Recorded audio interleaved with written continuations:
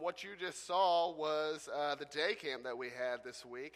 All of our little ones here were a part of that, and it was an awesome week, as you could see. I want to acknowledge a few people, if I can, to start this out.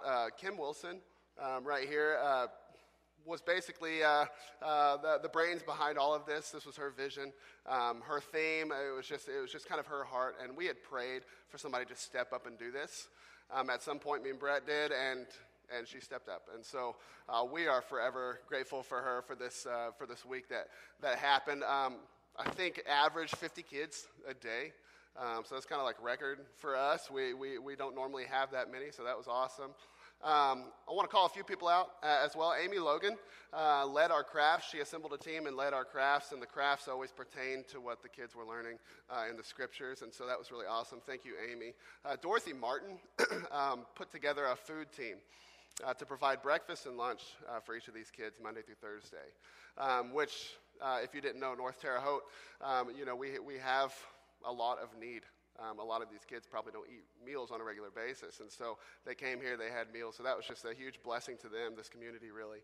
And then Caleb Fiordelis put a team together and led all the games that week, and so they were there day in and day out planning and stuff. So when you see them, pat them on the back, tell them good job. It was just a huge week, huge success, and I'm glad it's over because it was exhausting, but there was so much fruit in it, and so thank you to all who helped out with that and served in that way. So why don't you go and join me in a word of prayer. Gracious God, we just come before you today as we open your word and try to navigate through pieces of the Old Testament that are somewhat difficult sometimes, God. So we just ask that you just speak today. Not I or not anything else, God, that you would just reveal your word to us. God, that we would come away refreshed and renewed and challenged by your word. And God, we just really commit this work to you. We love you. It's in your son's name we pray. Amen. If you have a copy of the scriptures, if you don't, there should be one around you. But if you do, we're going to be going to Leviticus chapter 16 today. Excuse me. Leviticus chapter 16. Okay, Leviticus is one of those books. It's complicated sometimes. I call it the nail in the coffin because if you've ever tried to start a reading plan to read the Bible through a year and you started in Genesis, Leviticus will take you out. Okay, that'll be the book that I'm no longer captivated by the miracles and all that kind of stuff. Now I'm just being told what to eat and what not to eat and what animal to kill when I commit this sort of sin. And so it's just it's just kind of weird, right? By the way, just in case you didn't know, we don't still kill animals, as form of worship or anything like that. In fact, in Christ, we never did that. This was long ago, culturally completely different. Okay, but I think it would help us to understand the grace behind Leviticus, the book of Leviticus. Because a lot of times people look at it and what they see is a lot of rules and laws. What they see is a lot of blood, right? There's a lot of blood in that part of the worship of the Israelites at this time was, in fact, the shedding of blood, okay, of animals to show their dedication and their love for him to receive atonement for their sins. Okay, there's a whole sacrificial system that we just, we don't practice that, obviously. Okay, so there's a lot of themes in it that are kind of hard. So when you look at it, it's kind of difficult to just see the grace in it, okay? So to do that, I want you to just kind of understand what's going on in Leviticus, okay? In Leviticus, what you need to understand is that these people just came out of 400 years of slavery, just being enslaved and oppressed by the Egyptian culture. Okay, which meant that they had kind of lost touch with God, and those who didn't were certainly confused at this point after centuries, right, of being oppressed by a culture that worshipped other gods in very heinous ways, right, very ridiculous ways, okay, and then God was bringing them out of that land, right, and into other lands where it was just groups of other people worshiping other gods in other heinous ways. Okay? And so what you have essentially is just this baby of a nation, the Israelites. And so what you see in Leviticus is God kind of establishing himself, reestablishing his authority among them, but also just giving them a proper way and function of worship and pursuit of holiness. All right? I'll put it this way. The other day, Kinsey was gone, and I was at home with the kids. And, it was about time to eat, and the kids were, had already made a mess everywhere. So I was just like, it's time to clean up. We're about to eat. Kinsey's about to be back. Let's clean up, And so what I would do is I do this often, and I need to learn from my mistakes at some point. But I just tell the girls, go in your room, pick up. Go pick up. Go clean up. Go pick up your room. Just kind of broad. I'm usually got some other task in my head that I need to get to, so I'm going to send them in the room. They're going to start cleaning up. I'm going to go do my thing, and then we're going to all meet up in the living room. Everything's going to be fine, right? So I go do my thing. I come back into their room to see how far they've gotten, and you could probably guess how far they've gotten, right? Because what does a kid do when when she picks up a toy to put it away? It's like, I got a toy in my hand. You know what I mean? They start playing. That's just what they do. I'm an adult, and I still do this all the time. I'll be walking, I'll just see a ball. Have a task, and I'll see a ball, and then 20 minutes later, I'm like, oh, yeah, I was supposed to do something. You know what I mean? This happens. And so for them, it just doesn't work to just say, go pick up your room. And so what I have to do is just embrace some patience, be done with whatever I was doing, sit on the bed, and say, Larissa, pick the little pot up and put it in your little kitchen. McKinley, pick these toys up and put it in the basket and put it on your shelf, right? I got to get specific, right? But for the purpose of them achieving the ultimate goal of picking up the room, right? What we see in Leviticus is not God just saying, hey, worship me. Hey, follow me. Hey, pursue me. Hey, be holy. What you see in Leviticus is him grabbing his people by the hand and saying, this is how you do it. This is very specific, descriptive ways of how you can love me, approach me, right? If you don't know what is good or bad to eat, here it is. It's impossible to make the mistake, right? It's super clear. If you committed this kind of sin against me or against one of your brothers or sisters, here's what you do to make up for that. It's very clear. Right? So Leviticus, in really its nature, is actually an act of grace from God, giving them a very clear way, right, to pursue him and to follow after him, right? And just like with any kid, what also comes along with this is discipline when they don't do what you specifically ask them to do, all right? So this is what you see in Leviticus. Leviticus gets its name because it's primarily written to the Levites, the priests of the Israelites, okay? And so a lot of this is just priesthood 101.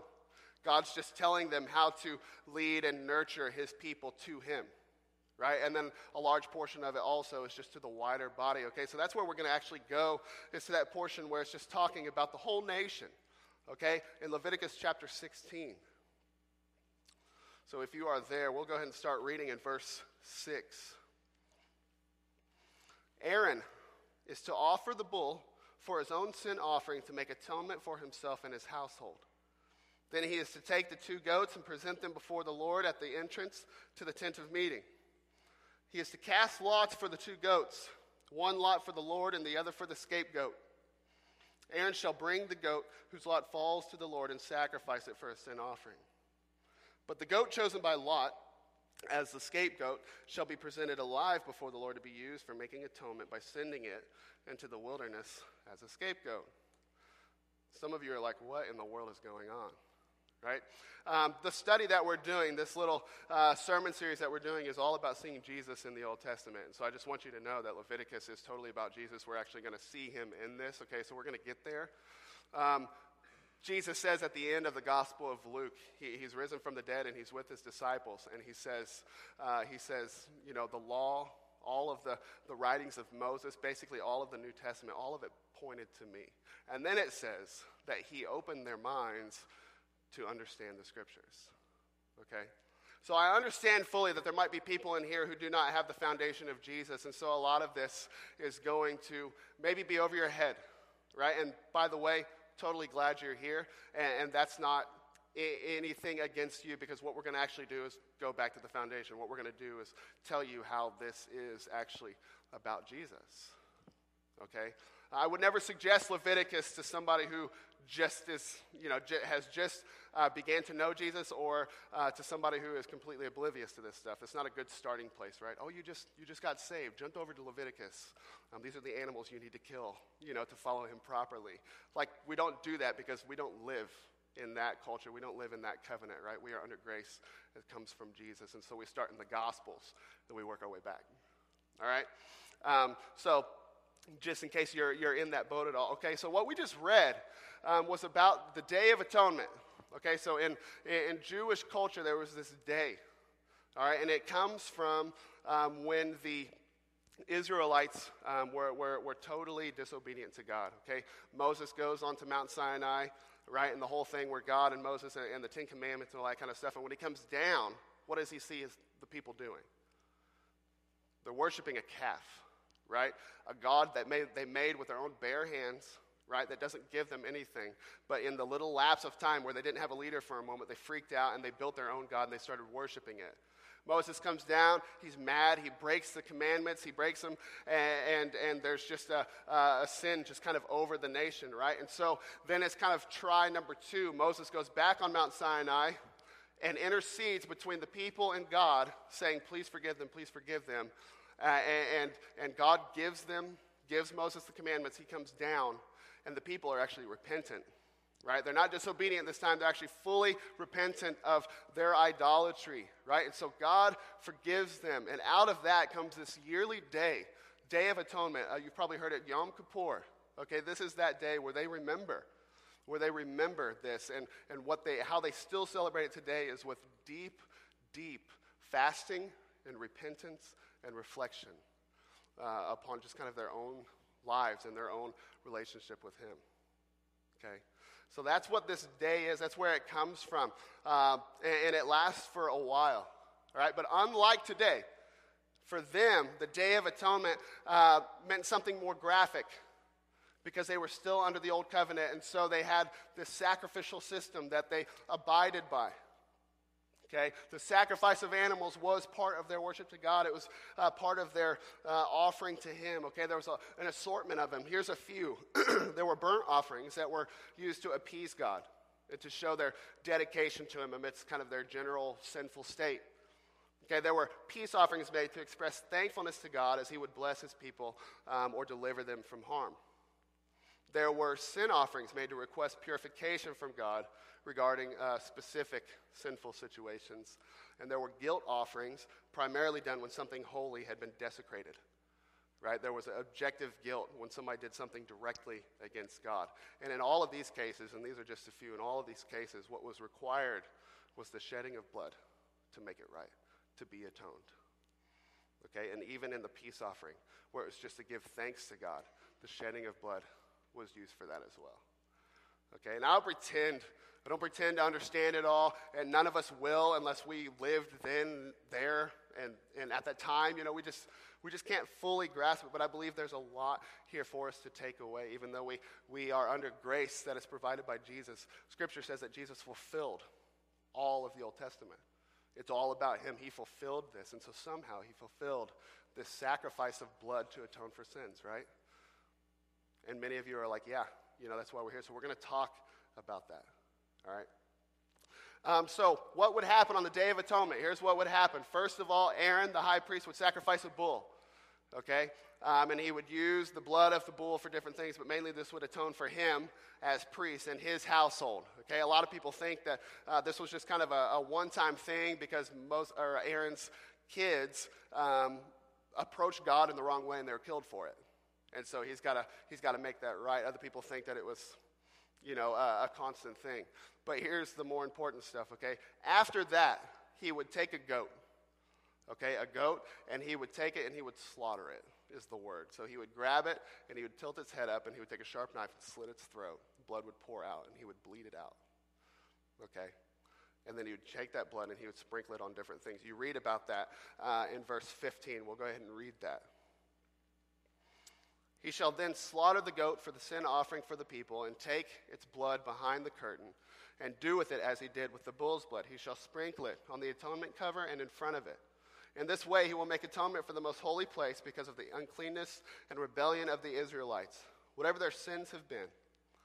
He is to do the same for the tent of meeting, which is among them in the midst of their uncleanness. No one is to be in the tent of meeting from the time Aaron goes in to make atonement in the most holy place until he comes in the most holy place, until he comes out, having made atonement for himself, his household, and the whole community of Israel.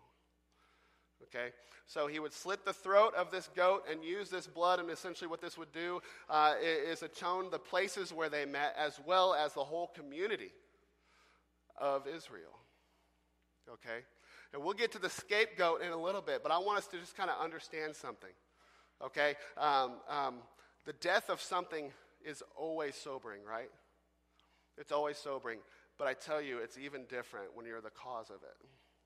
It's even different when you're the cause of it. I know up to this point it might feel like a lot of information, but for these people, if we could just try to get empathetic with them, for these people, right, every time they desecrated something holy, every time they sinned against the Lord or sinned against a brother or sister, every day, every year, at the Day of Atonement, this is what the people knew. They knew that their sin killed that thing. That's what they knew. The reason this gruesome thing is happening is because my sin, right? The shedding of the blood of this was to atone for my sin, all right? I'm thankful that every time I sin, I don't have to kill, something of mine, right? That I don't have to experience that graphic, sign of just blood, right? I'm already queasy already just talking about it, okay? It's disgusting, right? But that's the point of it. Right, death is sobering, but when you're the cause of it, it kicks it up a notch, okay? We had this family dog named Janie. I knew this dog for like 19 years of my life, so this was tough, okay? But anyways, some people who know the story are already laughing, so I'll try not to laugh as well or cry because I love this dog, so quit laughing, please. But anyways, this dog got along in its years, and one day, my mom was backing the van out, and she just got too old to get out from under the van. So you can connect the dots. And so my mom comes into my room, bawling. It's like, I think I killed Janie. I was like, what do you mean? Well, I hit her with the van. I was like, did you hit her? She's like, yeah, I rolled over her. I go, okay. So I got up, and I went out there, pulled the van off, found her, put the towel on her to cover her up because it was just gruesome, and I grabbed her, I went outside and I buried her, just weeping the whole time because I knew this dog for 18 years of my life, right? Weeping the whole time, went back in the garage, cleaned it out, right? Because it was gross and there was stuff there, okay? Not to be too graphic, but I'm just letting you know, that I felt sad.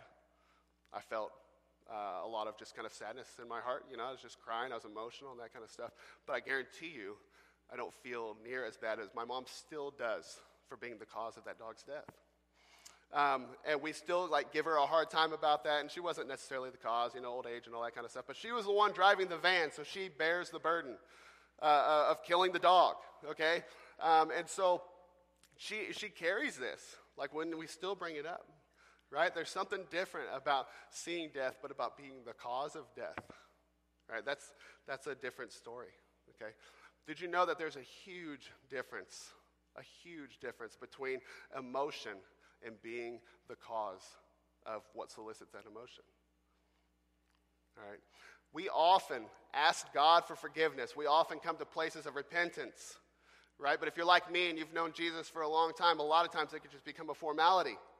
Or just a momentary emotional experience, right? You're not really mindful of the things at stake or the cost of the sin, right? But for the Israelites, they always knew that their sin meant that something had to die, right? And oftentimes they were the ones that had to take the life, all right? There is weight to that. That's heavy. Hebrews 9:22 says that according to the law, without the shedding of blood, there is no forgiveness of sins. All right, and again, I don't pretend to understand fully why God chose this way, right? To make atonement, all that kind of stuff. He's infinite. He could have chose any way.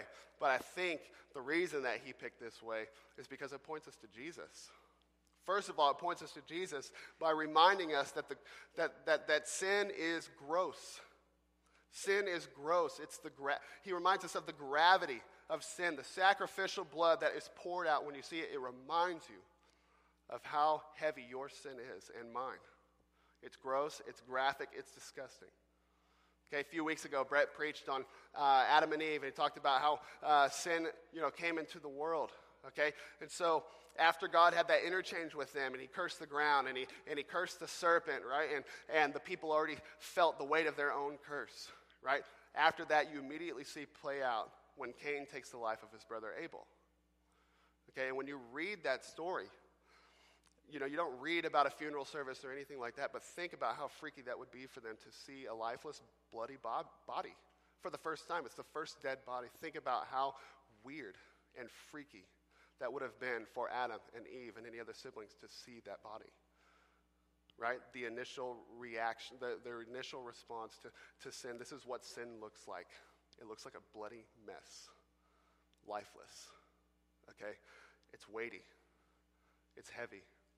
Right, Scripture says that he who knew no sin became sin, right? So Jesus himself, when he was on the cross bearing the sin of the world, was so disgusting that God couldn't look at him. God turned his face away from him. Jesus was so ugly to him because in that moment, all he had on him was you and I and everybody in all creation, all of our sin was on him. And that's what God saw, and he couldn't look at it. He had to turn his face. It was disgusting. It was gross. Okay? That's the weight of sin. That's the gravity of sin. There is nothing pretty about it. It's disgusting. Okay?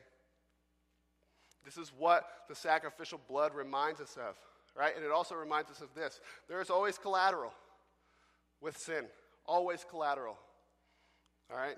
Obviously, in our own lives, when we sin, when we fall short, when we do things that we know we shouldn't do, right? If you're a young person, your parents are usually the ones that take the hit for that, and it hurts them, right? And if you're older, if you're a parent, then your kids take the hit for that. It hurts them, right? When we give ourselves to sinful things, it hurts other people. This is the nature of sin. It's progressive, and there's always collateral damage, and this is from the beginning. Right? Adam and Eve, back to Adam and Eve. When they sinned against God, right? Before they sinned, they felt no shame, right? They were naked and felt no shame, right? And then after they sinned, after they disobeyed, all of a sudden they have shame, and so they covered themselves with leaves, right? But God, in his grace, met them in their shame and covered them with skin. That's what it says. It covers them with skin. Now, where do you get skin apart from the slaughtering of an animal to take its skin? Right? God met them in their shame, covered their shame with the sacrifice. Right? This is from all the way at the beginning. Okay? Sin runs in our blood. Okay? It reminds us of the collateral damage. It's gross, it's disgusting, and it's us. It is who we are before we are covered by the blood of Jesus Christ. It's heavy, okay? Most times when animals had to be sacrificed, they were to be unblemished, kind of the cream of the crop, something that represented innocence, right? Something that was spotless and blameless, right? Without defect, right? So this kind of shows us already in Leviticus that only the blood of something perfect can bring forgiveness to the imperfect, right? The sinful and rebellious. Only the blood of something perfect, right? I could die for you right now and say I'm dying for your sins, and guess what?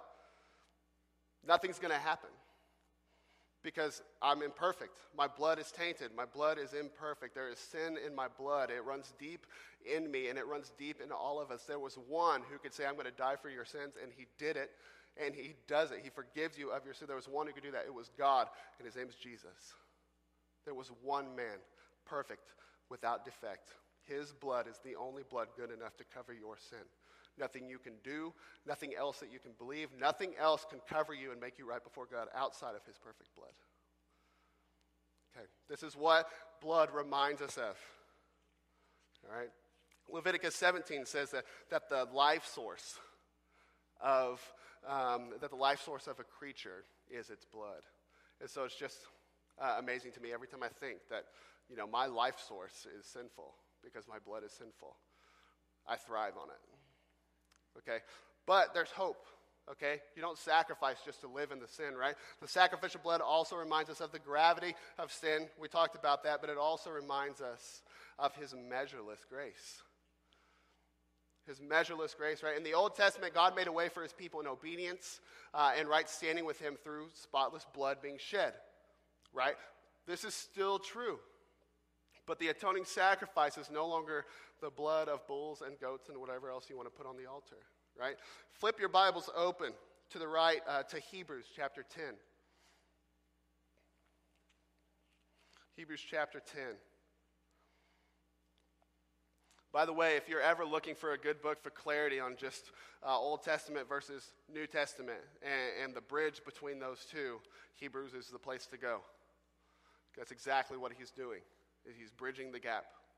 And in Hebrews 10, he begins to talk specifically about what we were just talking about in Leviticus 16. Okay? The author says in verse 3 of chapter 10, "But those sacrifices are an annual reminder of sins.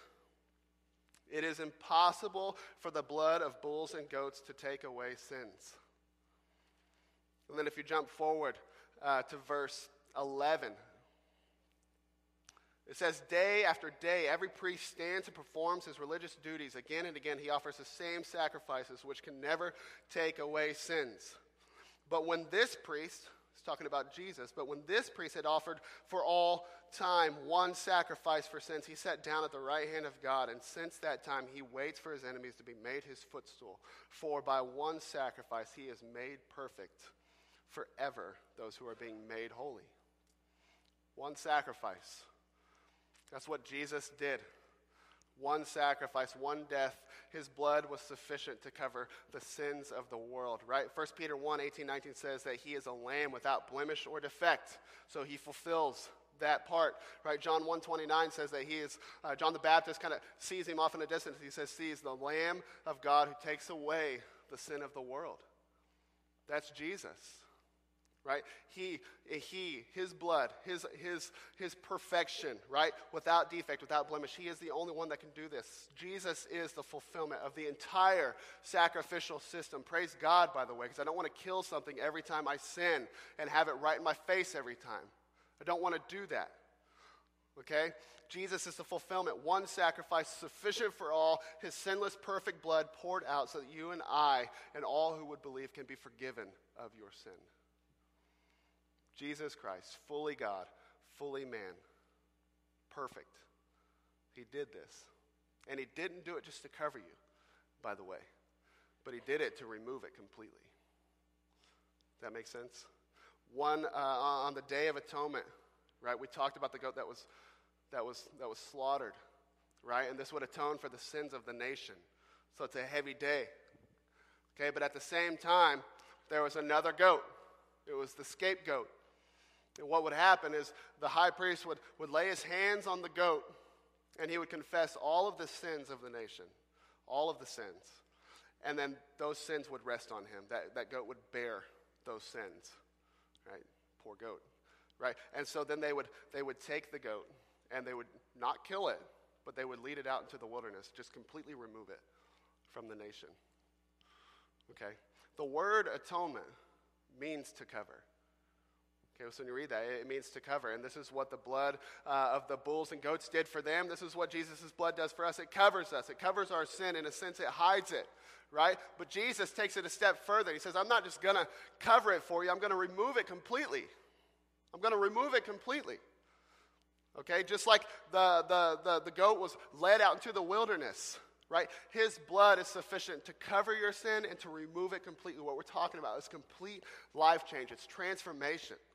Right? This is what the New Testament writers are talking about when they talk about a new creation in Jesus. No longer bound by the sinful chains that so gripped you. You're a new creation. Okay? And we all know that we still have sin in our blood. We still have sin in our blood. Right? As long as we live on this earth, we will. But here's what Jesus did. See, when you receive the blood of Christ, He begins a blood transfusion in your heart, replacing sin with righteousness, apathy with passion, lust with purity, ignorance to knowledge, complacency to emotion, indifference to adoration. He does this change organically. And so from the day that you receive Christ all the way to the day that you see him face to face, you are becoming a new person. And it says that he is faithful to complete this work. When you see him face to face, the work will be finished. He's faithful to this work. Okay? This is life change. This is transformation. It's not a momentary emotional experience. This is forever. Okay? And he's faithful to complete it. So his blood reminds us of our sin, but more so, it reminds us of his measureless grace to cover this for us. And when we come into a proper view of these things, it brings us to repentance of our own sin, followed by grateful praise, right, to our Savior, worship to him, and it should play out in a strong passion for those without him, because you've come to realize that you are a sinner and that sin is disgusting, and that he saved you from that by becoming the fullness of that disgust on the cross. He saved that for you. You want people to know this. If this is real to you, this is how it will play out. Okay? And if coming into view of his blood doesn't solicit this, then it's possible that you have been desensitized to the cross. And do we not live in a culture that is excellent at desensitizing people to the cross, at distracting people from the cross? Right? We got to wait for one day on Good Friday every year to come in view of his blood, and we cry about it for a minute. We're back into it the next day. He doesn't need our pity. He doesn't need our pity tears. What he wants is our passion. Every year we take a group of kids to Student Life Camp, and Brandon and Travis took a large group to Student Life Camp this year, and I just went as a helper rather than a leader. I've gone to this camp for 13 years, somewhere around there. And while we were there, I don't even remember what night it was, but there was a night where the speaker spoke about just the passion of Christ, right? He didn't show the movie, but in his words and in his motions, he compelled us with it, right? He's talked about Jesus' back being ripped open. He talked about the nails going into his wrist and his feet with details and graphic kind of pieces that maybe we did not know before. And by the end of the night, as you would guess, and everybody was crying. Everybody was just crying at the death of this man, right? Now, I've been taking kids to this camp for a while, and I can tell you that of probably, the few hundred kids that have gone to this camp with us, there's a small amount of them in this room today. Most of them still live in this town, okay? All of them shed a tear or two for the death of Jesus. All of them did. But there is a massive difference between having an emotional, empathetic response to a man who's being beaten up, brutalized, killed on the cross. By the way, if you're not moved by that, you're not human, right? Even if it's a fictional character, you'll be brought to tears when you see that happen. There's a huge difference between that and understanding that Adam Connor was the one holding the whip. Adam Connor was the one hammering the nails. His blood is on my hands because of my sin. I did that to him. You did that to him. Okay? It's not emotion. It's not just an emotional response. Yeah, if you're brought to tears and broken because you realize that you killed Jesus with your sin, then yeah, let's go with that. But outside of that, it's not real, and you see it play out in a matter of a few months. You see it play out in a matter of a few months. Emotional reactions and nothing more don't last. And the ones that are excited about camp right now, they're a few weeks out of camp, and I'm prayerful that they last, and I'm prayerful that they understand what really happened, what was really expressed to them that night. Some of us here, we've been living a Christianity in a way that completely misses the passion and the motion that his blood calls us to. We have zero passion for the lost. We have zero passion for people that don't know him, right? But we say that we are moved by his blood. We say that we are challenged by that, but we don't do it. We get lost in the culture and in the world around us that totally distracts us and desensitizes us to the cross. Right? If you're a believer here today, I pray that you're moved. But you don't need to respond today with an emotional pity party for Jesus, like we just read. He's alive, and he's well, and he's victorious. And at some point, he's going to make all enemies his footstool. He doesn't need our pity. He wants our passion. He wants those around you to see him through you. He wants you to pursue him in ways that you've been neglecting. He wants to bring you out of your Christian feel-good bubble and take you into the real world where people are in desperate need of his perfect blood. This is what he wants for you. This is what his blood calls us to. And if you're here and you don't know if you've been covered by his blood, you don't know if your sins have been removed. You never had that point where you've just understood that your sin is the reason for this. Right? I plead with you that you be convicted today. I'm not even going to shy away from it. That today you would be convicted by this, and in belief and confession that you would just give your hearts to Jesus. Understand that the God of the universe bled out for you and because of you. You need him. Confess your sin to him today and ask him into your life and heart. Believe on his name and you'll be saved. I guarantee you he will finish the work that he started. Let's pray. Father God, we just commit all of this to you, Lord. Only your word, only you can bring life change in a person. Father, I just pray that people respond to your word in just genuine humility. God, that they would know their place before you. God, that they would be broken. God, that they would find just a way to pursue you, a way to seek after you, God, that comes in genuine view of what your blood calls us to. Father, for any believer in here who is just desensitized, they're caught, they're stuck, they're just in the motions of this world, and they aren't compelled by your blood anymore. Father, I pray that you break them today. Break their spirit, God. Bring them into view of your blood, into view of your Son on the cross, God. Make them sensitive again to your grace for them. Father, if there's anyone here who has no idea what's going on and this is all new to them, but they know they are in desperate need of a Savior because they know that they are sinful. God, it doesn't take a genius to understand that we are sinful and we need something. God, I just pray that they take a leap of faith today, that they take their first step towards you, God, that they would seek out direction, that they would talk to somebody who they know, who can introduce them to Jesus through the Scriptures, God, that you might save their soul today. Begin the blood transfusion as you insert yourself and begin to insert righteousness in all of the disgust and in all of the grossness of our sin. God, most of all, we are grateful for Jesus, that he bore all of this so that we can know you. Father, it's in his name we pray. Amen. Let's stand and sing together.